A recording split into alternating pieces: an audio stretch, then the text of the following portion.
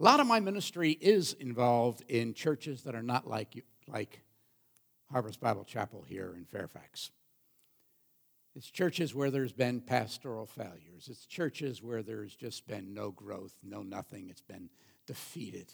And so a lot of my ministry deals with trying to help churches either revitalize, work through transition, and God has, I think, prepared me for that in many ways over just a few years of ministry. I think it's 45 now plus years of pastoral ministry.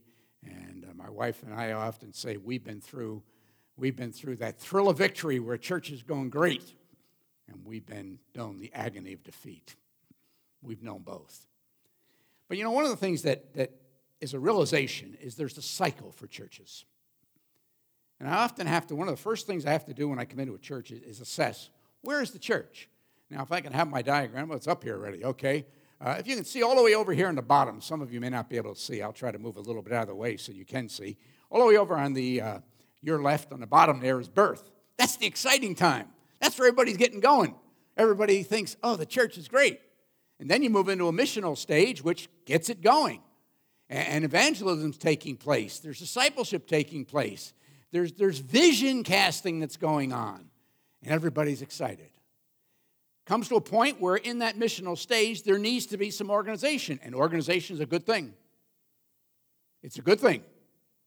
And in that organizational stage, you begin to build the mission. You begin to get your doctrine firmed up, and everybody's getting on target.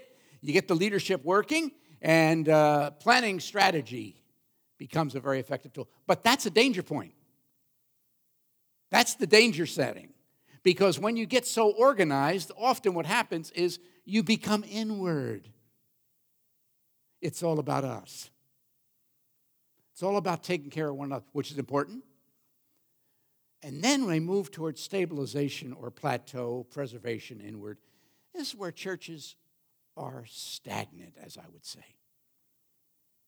There's no new life coming in.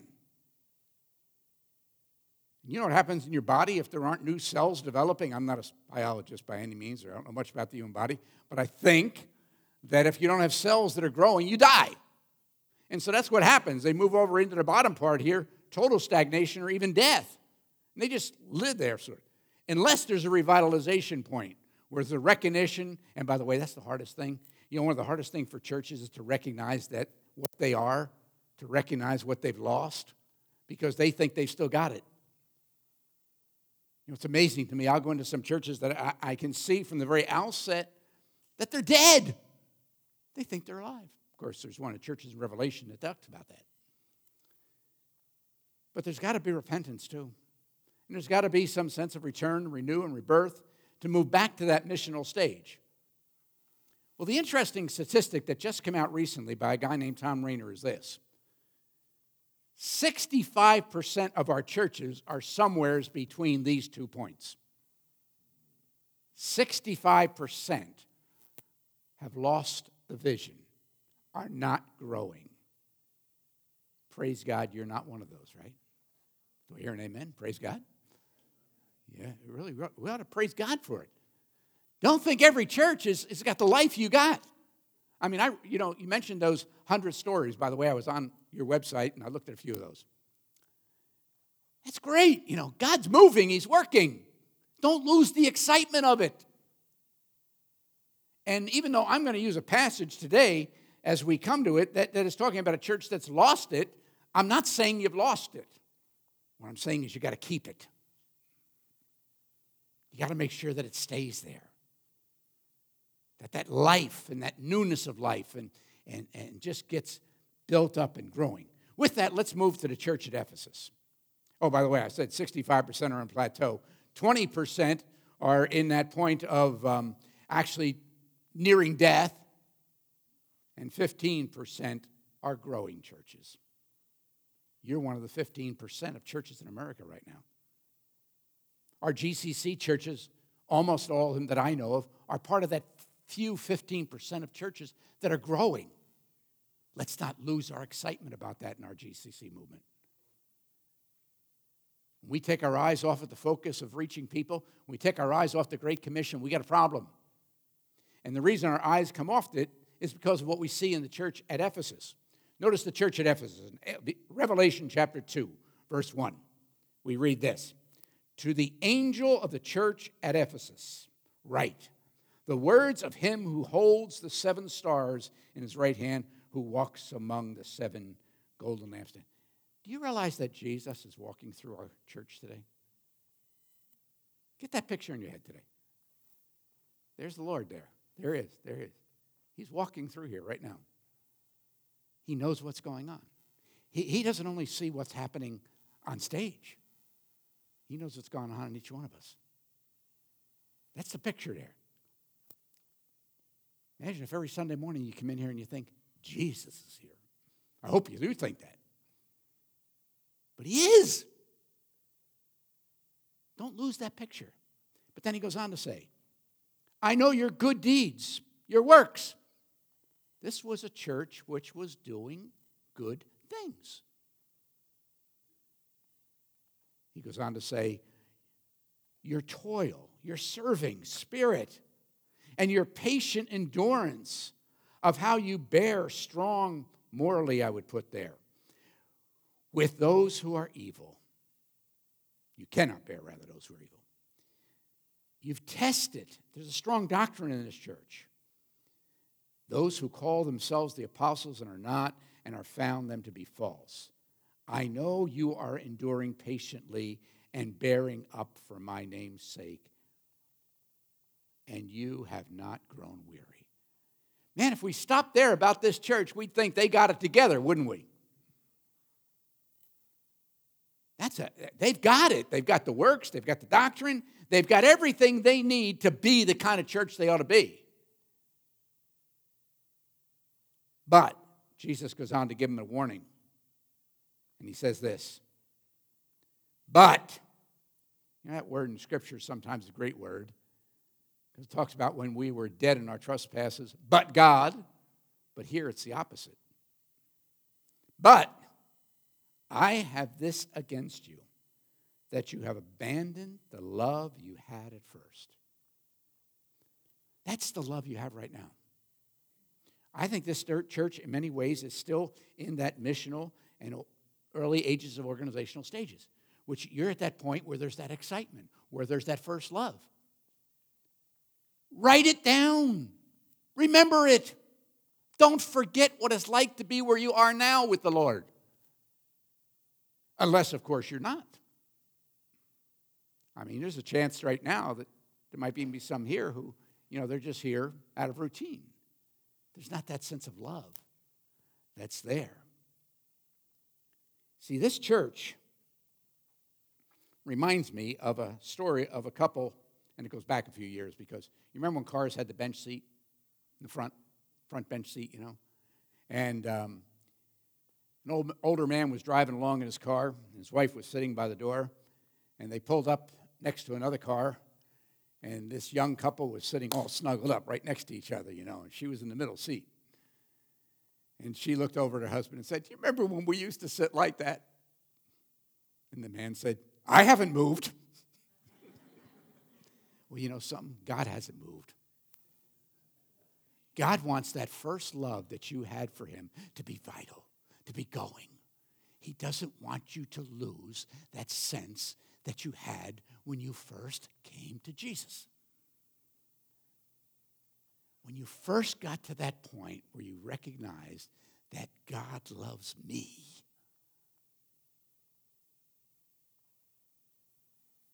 It's important for us to tell our story, whether it's the story of when Christ first saved us, whether it's when God does something in our lives, because we forget so easily. We forget it so easily. See, this morning, really what I have is a basic message for you. It's very basic. Because I believe this. God always wants us to keep the first thing the first thing. He wants us to keep the most important thing the most important thing. This church lost that concept. And I don't see it as a judgment or I'm not speaking of it as a sort of conviction toward you, but I'm just saying keep the love you have, lest you move into that area of stagnation. But now let me raise a question. Let's try to define that love. How do you define that kind of love? I think the best definition of the kind of love we ought to have is unconditional love. Love that is beyond us. Love that doesn't have limits. Now, get one thing straight. Love is never tolerance for sin. But love says, I don't care what your sin is. God's ready to forgive. God loves you. And to understand unconditional love, we need to remember unconditional love commences with God, God's love. That's where it begins. It all begins with God's love for us. You know, there was a book a number of years ago, and I forget exactly what the title is, but the subtitle was this: You Can't Love God Unless You Love Yourself, by Robert Schuller. Let me tell you something. The guy's got it backwards. He's got it backwards. I think he's with the Lord now, so I don't know, but he's got it backwards. Until you understand God's love, you're not going to be able to love yourself. Oh, you may have some kind of idea about yourself, and it may be a warped idea, because the reality is that we're corrupted sinners, and unless we understand God's love, that's what we are. Now, we're deceived often. Satan's great at that. He wants us to think that we're great. He wants us to think we're lovable. But the reality is this: we're not. So therefore, we got to begin with understanding God's love, which, first of all, let me suggest that God's love is universal. We all know John 3:16, don't we? For God so loved the world that he gave his only begotten Son, that whosoever believes in him should not perish but have everlasting life. What a simple, basic truth that shatters our understanding. God loved the world when the world is in complete contrast to what he desires. God loves the people in the world when they have basically turned their back on God and they've just rejected him. He loves them. A universal love. It doesn't have a bunch of conditions and say, well, if these things are characteristic in your life, I'll love you. No, it's universal. It's universal.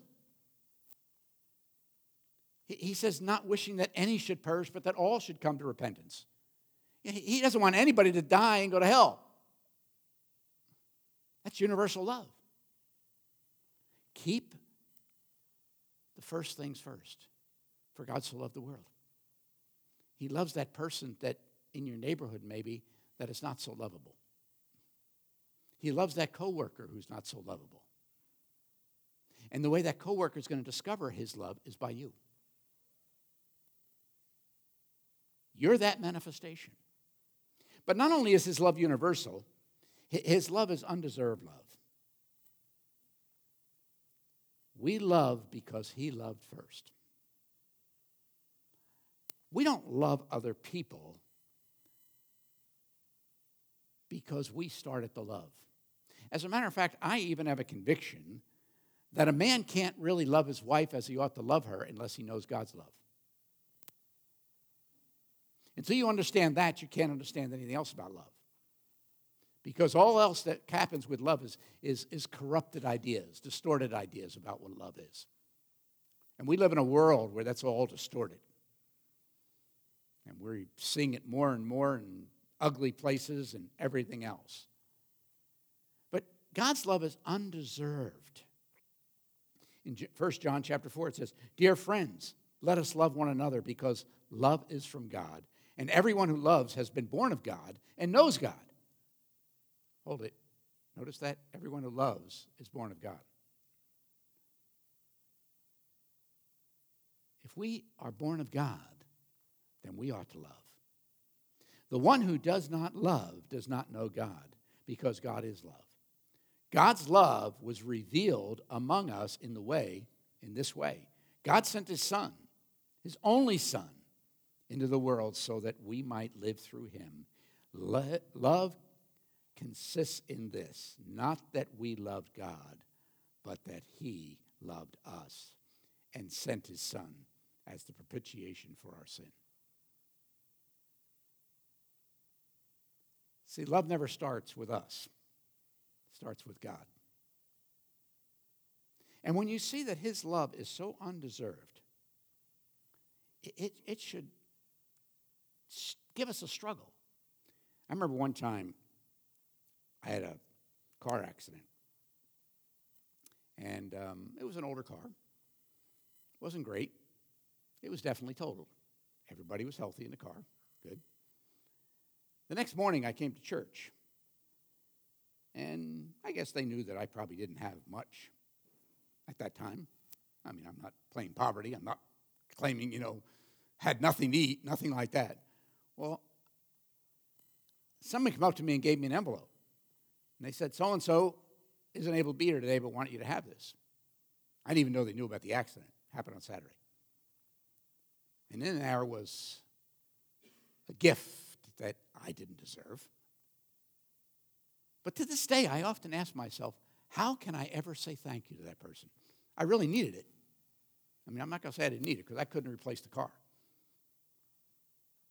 And God is just undeserved. And we ought to be asking ourselves the question always, how can I say thank you, Lord? How can I say thank you, Lord? I always got disturbed when in Bible college, and I can still remember back then, but I always remember I had one teacher, and she was a Christian ed teacher, and we had to take a Christian ed course. And she would open every class with thank you, Jesus, for saving my soul. And I thought to myself, man, this is too low. We're in college. We're training for ministry.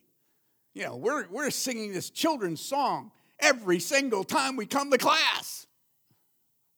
Hey, we need to sing it more. It's an old song. Thank you, Jesus, for saving my soul. Because we forget. We forget. But that's where we begin to understand God's love. And it begins when we understand salvation. It begins when I bow on my knee and say, Lord, thank you for saving my soul. Thank you, Lord, for dying on a cross for me. See, but the answer to that question is thank you, Lord. How can I say thank you? The Lord gives us the answer. Do you know it? He gives us the answer. In Mark chapter 12, when Jesus was asked the question, what was the greatest commandment? It was given. Love the Lord your God with all your heart, with all your soul, with all your mind, and with all your strength. There it is. See, remember, unconditional love commences in our love toward God. Or rather, commanded. We're commanded to love God. And by the way, it's a command. Never forget that it's a command. One of my things I love in counseling is that sometimes, in counseling, you can be a little bit hard-nosed or a little bit crass, whatever your term I use. Well, I love it when a couple used to come into my office and say, well, I don't love them anymore. And I'd look them square in the eyes and say, I don't care. Now, I'm serious. I did this. I won't tell you how many times. Look at me. I don't care. I said, what do you mean I don't care? Well, I'm going to tell you something. It's not how you feel. Love is not about when your heart started pounding when you saw her. Love is about making commitment to act upon something. Love is when you say, I know God's commandment is to love God with all my heart and soul. It's not a choice. It's not an option. Everything else in the commandments flows from that. So let's look at that a little bit. First of all, we must surrender our passion, our heart. We've all got passions. It's amazing to me, some people, how much passion they have for hunting. My son, a chemical engineer, he says, why would I want to go out in the woods and sit there in the cold and shoot something when I go in the market and buy my steak? I know, some of you are hunters, and I just insulted you, but no. No, really. But some people are so passionate about it that they even begin to say, well, I can worship in the woods. Yes, you can. But that's not a substitute for worshiping in the fellowship. It's never a substitute. It's another part of worship, yes, maybe. But passion. We need to yield our most passion, the things we're most passionate about, over to the Lord. You know, there's things we want in life we're passionate about. We'll do anything for. Some people are so passionate and wanting to get married that they wind up marrying the wrong person. See, they let their passions get away. They weren't under the control of the Lord. But you see, our passion, our heart, has got to be yours, Lord. My love, Lord, is first and foremost for you. You know, my wife and I are blessed with 4 kids, all walking with the Lord, 11 grandkids, more to come yet, it seems, at least possibly. And I love them, love my wife. But I have to ask a question. Is he first in my love? Because if we don't love him first, we're not going to how to love all the rest. And it's difficult at times. But we've got to just surrender it and say, Lord, you're my passion. You know, it's really sad when someone or a church abandons their first love. Their love that just is so impulsive, so driven toward the Lord. But even our passion, we need to understand, he says something else here. And to love the Lord your God with all your soul. I'm calling it purity. Now you say, why do I call it purity? Well, you see, your soul is the place where your conscience works. And you know what the reality is? Our consciences are depraved. They're corrupted. Oh, there's a certain amount of limited sense of right and wrong that we still have. But for the most part, they're corrupted. Until you come to Jesus Christ. When you come to him and confess your sin, your soul is cleansed. Remember, your soul is that eternal part that's not here when the body's gone. It's that part that goes into the presence of the Lord. And so the soul, we need to yield it to him. Be sure we're pure in every way. You know, as I said just a few moments ago, and I'm not not looking at a problem at all, but there is so much impurity today in so many different ways. I mean, you can't go too far, even in churches and pastors and leaders who we expect something greater of, where you don't find impurity, particularly internet and other things. Just corrupting our sense of purity. See, if we really love the Lord, we submit all that's in us to him. We have a pure conscience, a pure sense of our soul before him. And then he goes on to say also with all your mind or your plans, God's plans. God's plans. You know, we all have plans, don't we? We all know what we want in life. What happens when God changes it? What happens when God says no to something to you? What happens when suddenly God opens up something for you and you say, I don't really want that? Have you submitted to him? Have you surrendered? Are you getting the idea, by the way, that love is really about surrender? That's what love is all about, is surrendering. When you love your spouse, you surrender certain rights. You surrender to them. That's love. When you love your kids, you surrender certain things. My wife surrenders an immense amount of time watching some of those 11 grandchildren. It changed our plans. I mean, 5 years ago when I transitioned out of the church, we had ideas about how things were going to flow. Well, we knew we were still going to do some time in ministry, but suddenly I realized that I'm still 40-plus hours a week in ministry. And my wife is probably doing 50 hours a week in childcare. May not be exaggerating, but maybe a little. But, plans change. But we love our grandkids. I love seeing churches like Harvest Fairfax. Love seeing what happens. I mean, Jeff might have puffed up my ego a little bit, but I hope not. But it's a blessing. And I thank the Lord that He's given me the health and the stamina to be there doing that. But, our plans, are they submitted to the Lord? There's one thing about God's plans. They often call for a simple thing called change. And you know what the problem with those churches in that organizational stage and stagnation stage are? They don't want to change. They don't want to sing a new song. Oh, they want new people to come in, but they want new people to come in and fit their mold. Well, the reality is churches today that are growing are not having people that come in to fit their mold. They're reaching out unconditionally to people outside.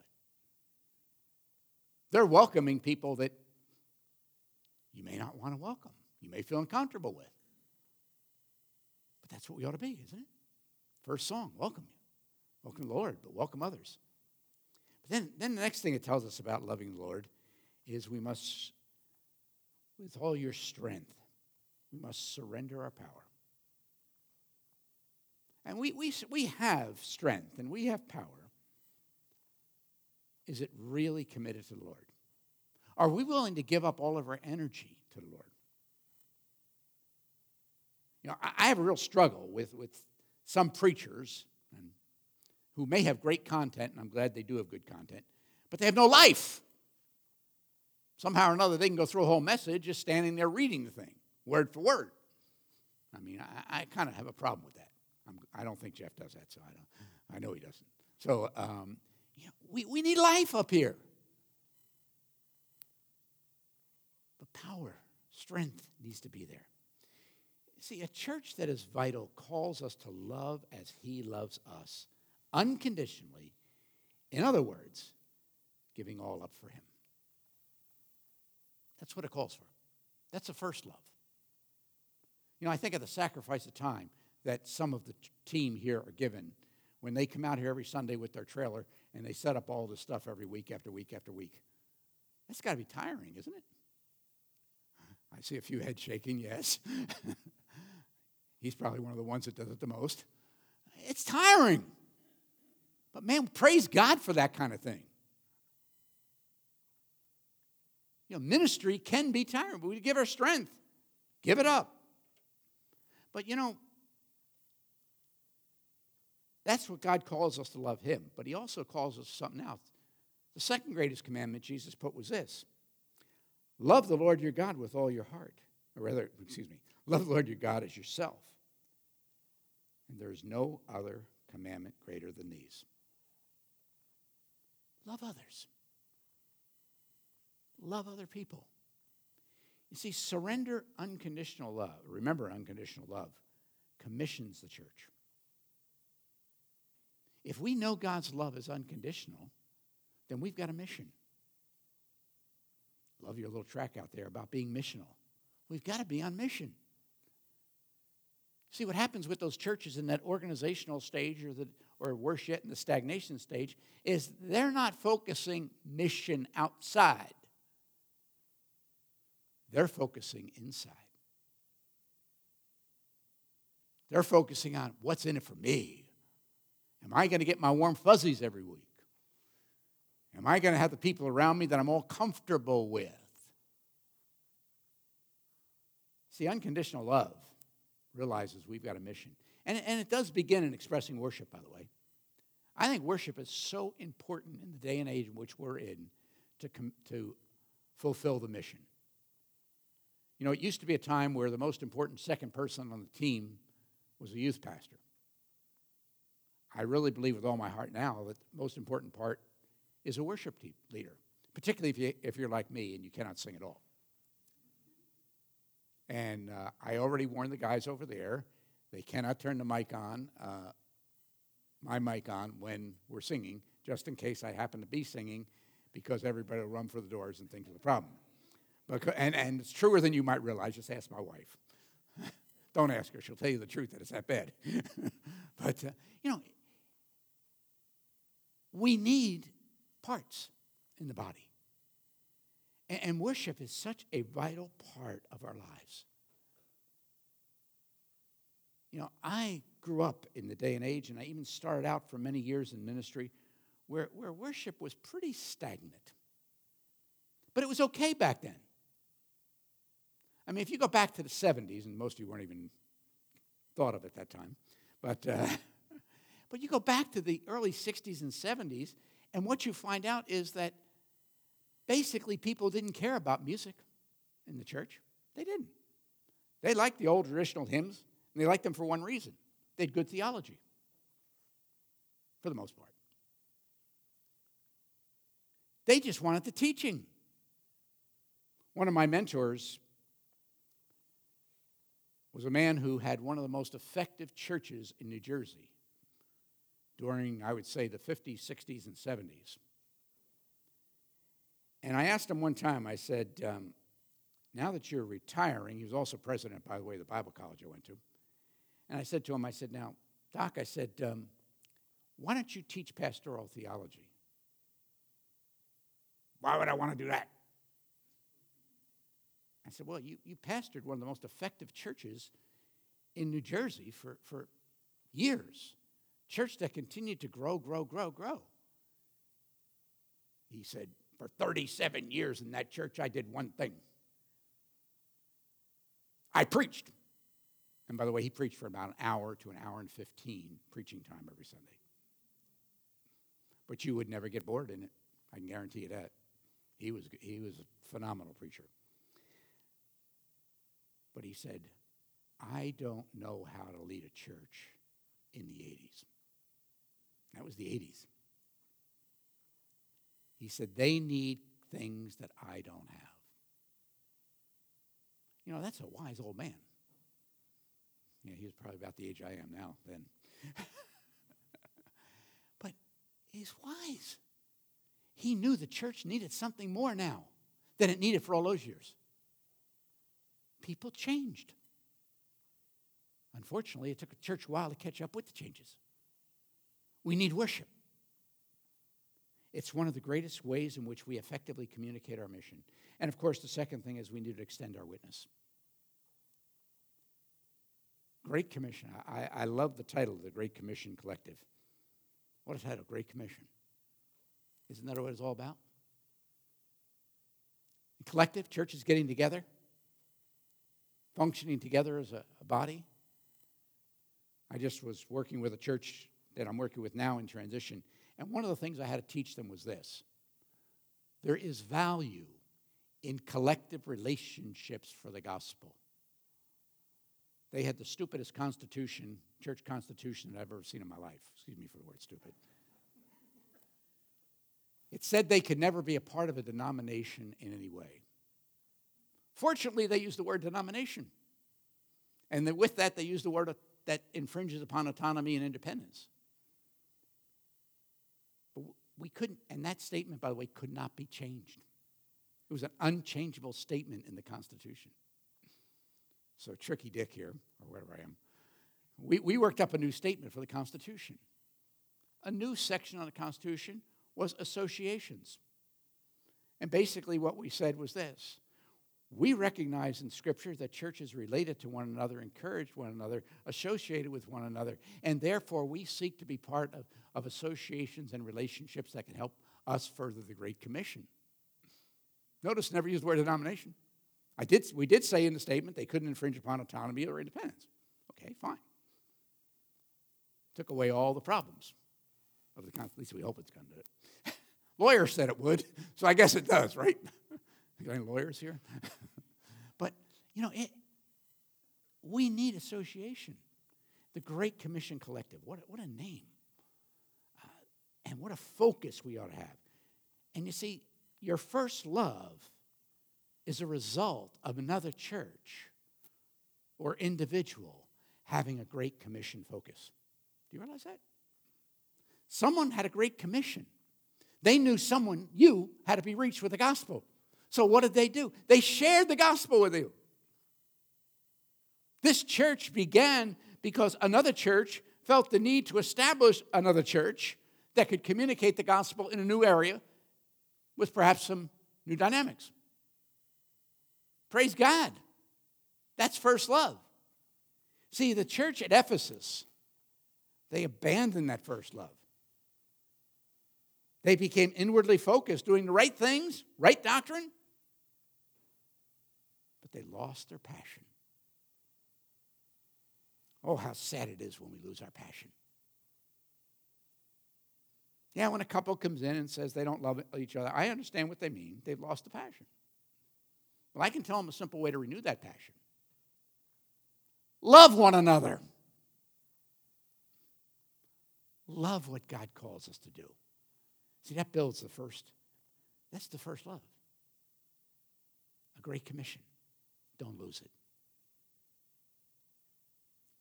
My son-in-law, who's an incredibly gifted preacher, again, I think he got the gift from his wife, which she couldn't pastor, so he could. Kidding. Jerry's a great guy. But he used an illustration recently, and I want to steal it from him. He said there's 4 words which we want our kids to know, our children to learn. There's 4 words they often speak very quickly, sometimes in the wrong way, but we'll be in a pot. Saying yes. You ever notice how hard it is to get a little child to say yes? They say no very easily, but they don't say yes so much. But learning to say yes to God's plans. But we do need to teach our children to say no, too. Don't we? We need to teach our children to say no to self-interest. We need to teach our children to say no to evil things. We need to say no to self-plans and seek God's plan. Then it calls us to plead, say please, with God for power.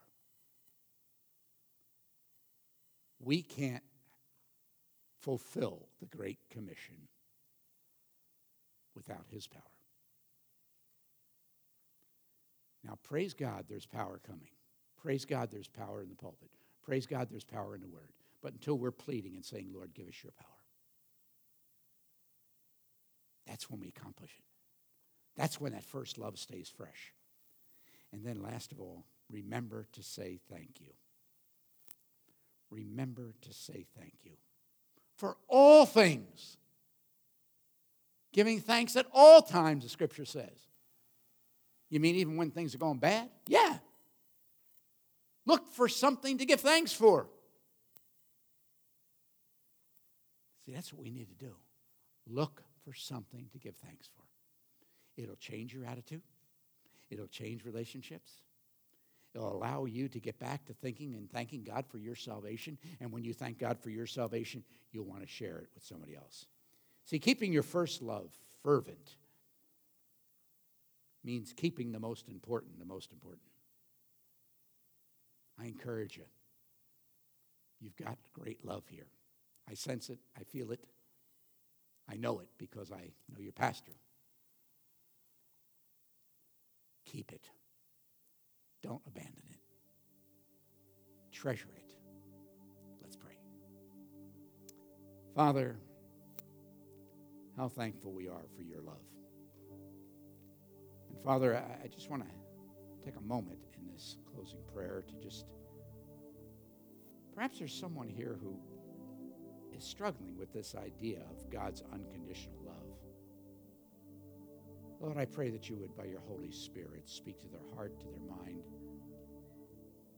Just give them any humility that would enable them to come down to Pastor Jeff or to one of the elders or myself, Lord, after the service and just just tell us they want to know. They're not certain. They've got a question. It would give us no greater joy than to know that someone today discovered afresh and anew, or for the first time, your love. And Father, for those who know this love, may we keep it fresh. May we treasure it. May we feed our love by loving you. For we ask in Jesus' name.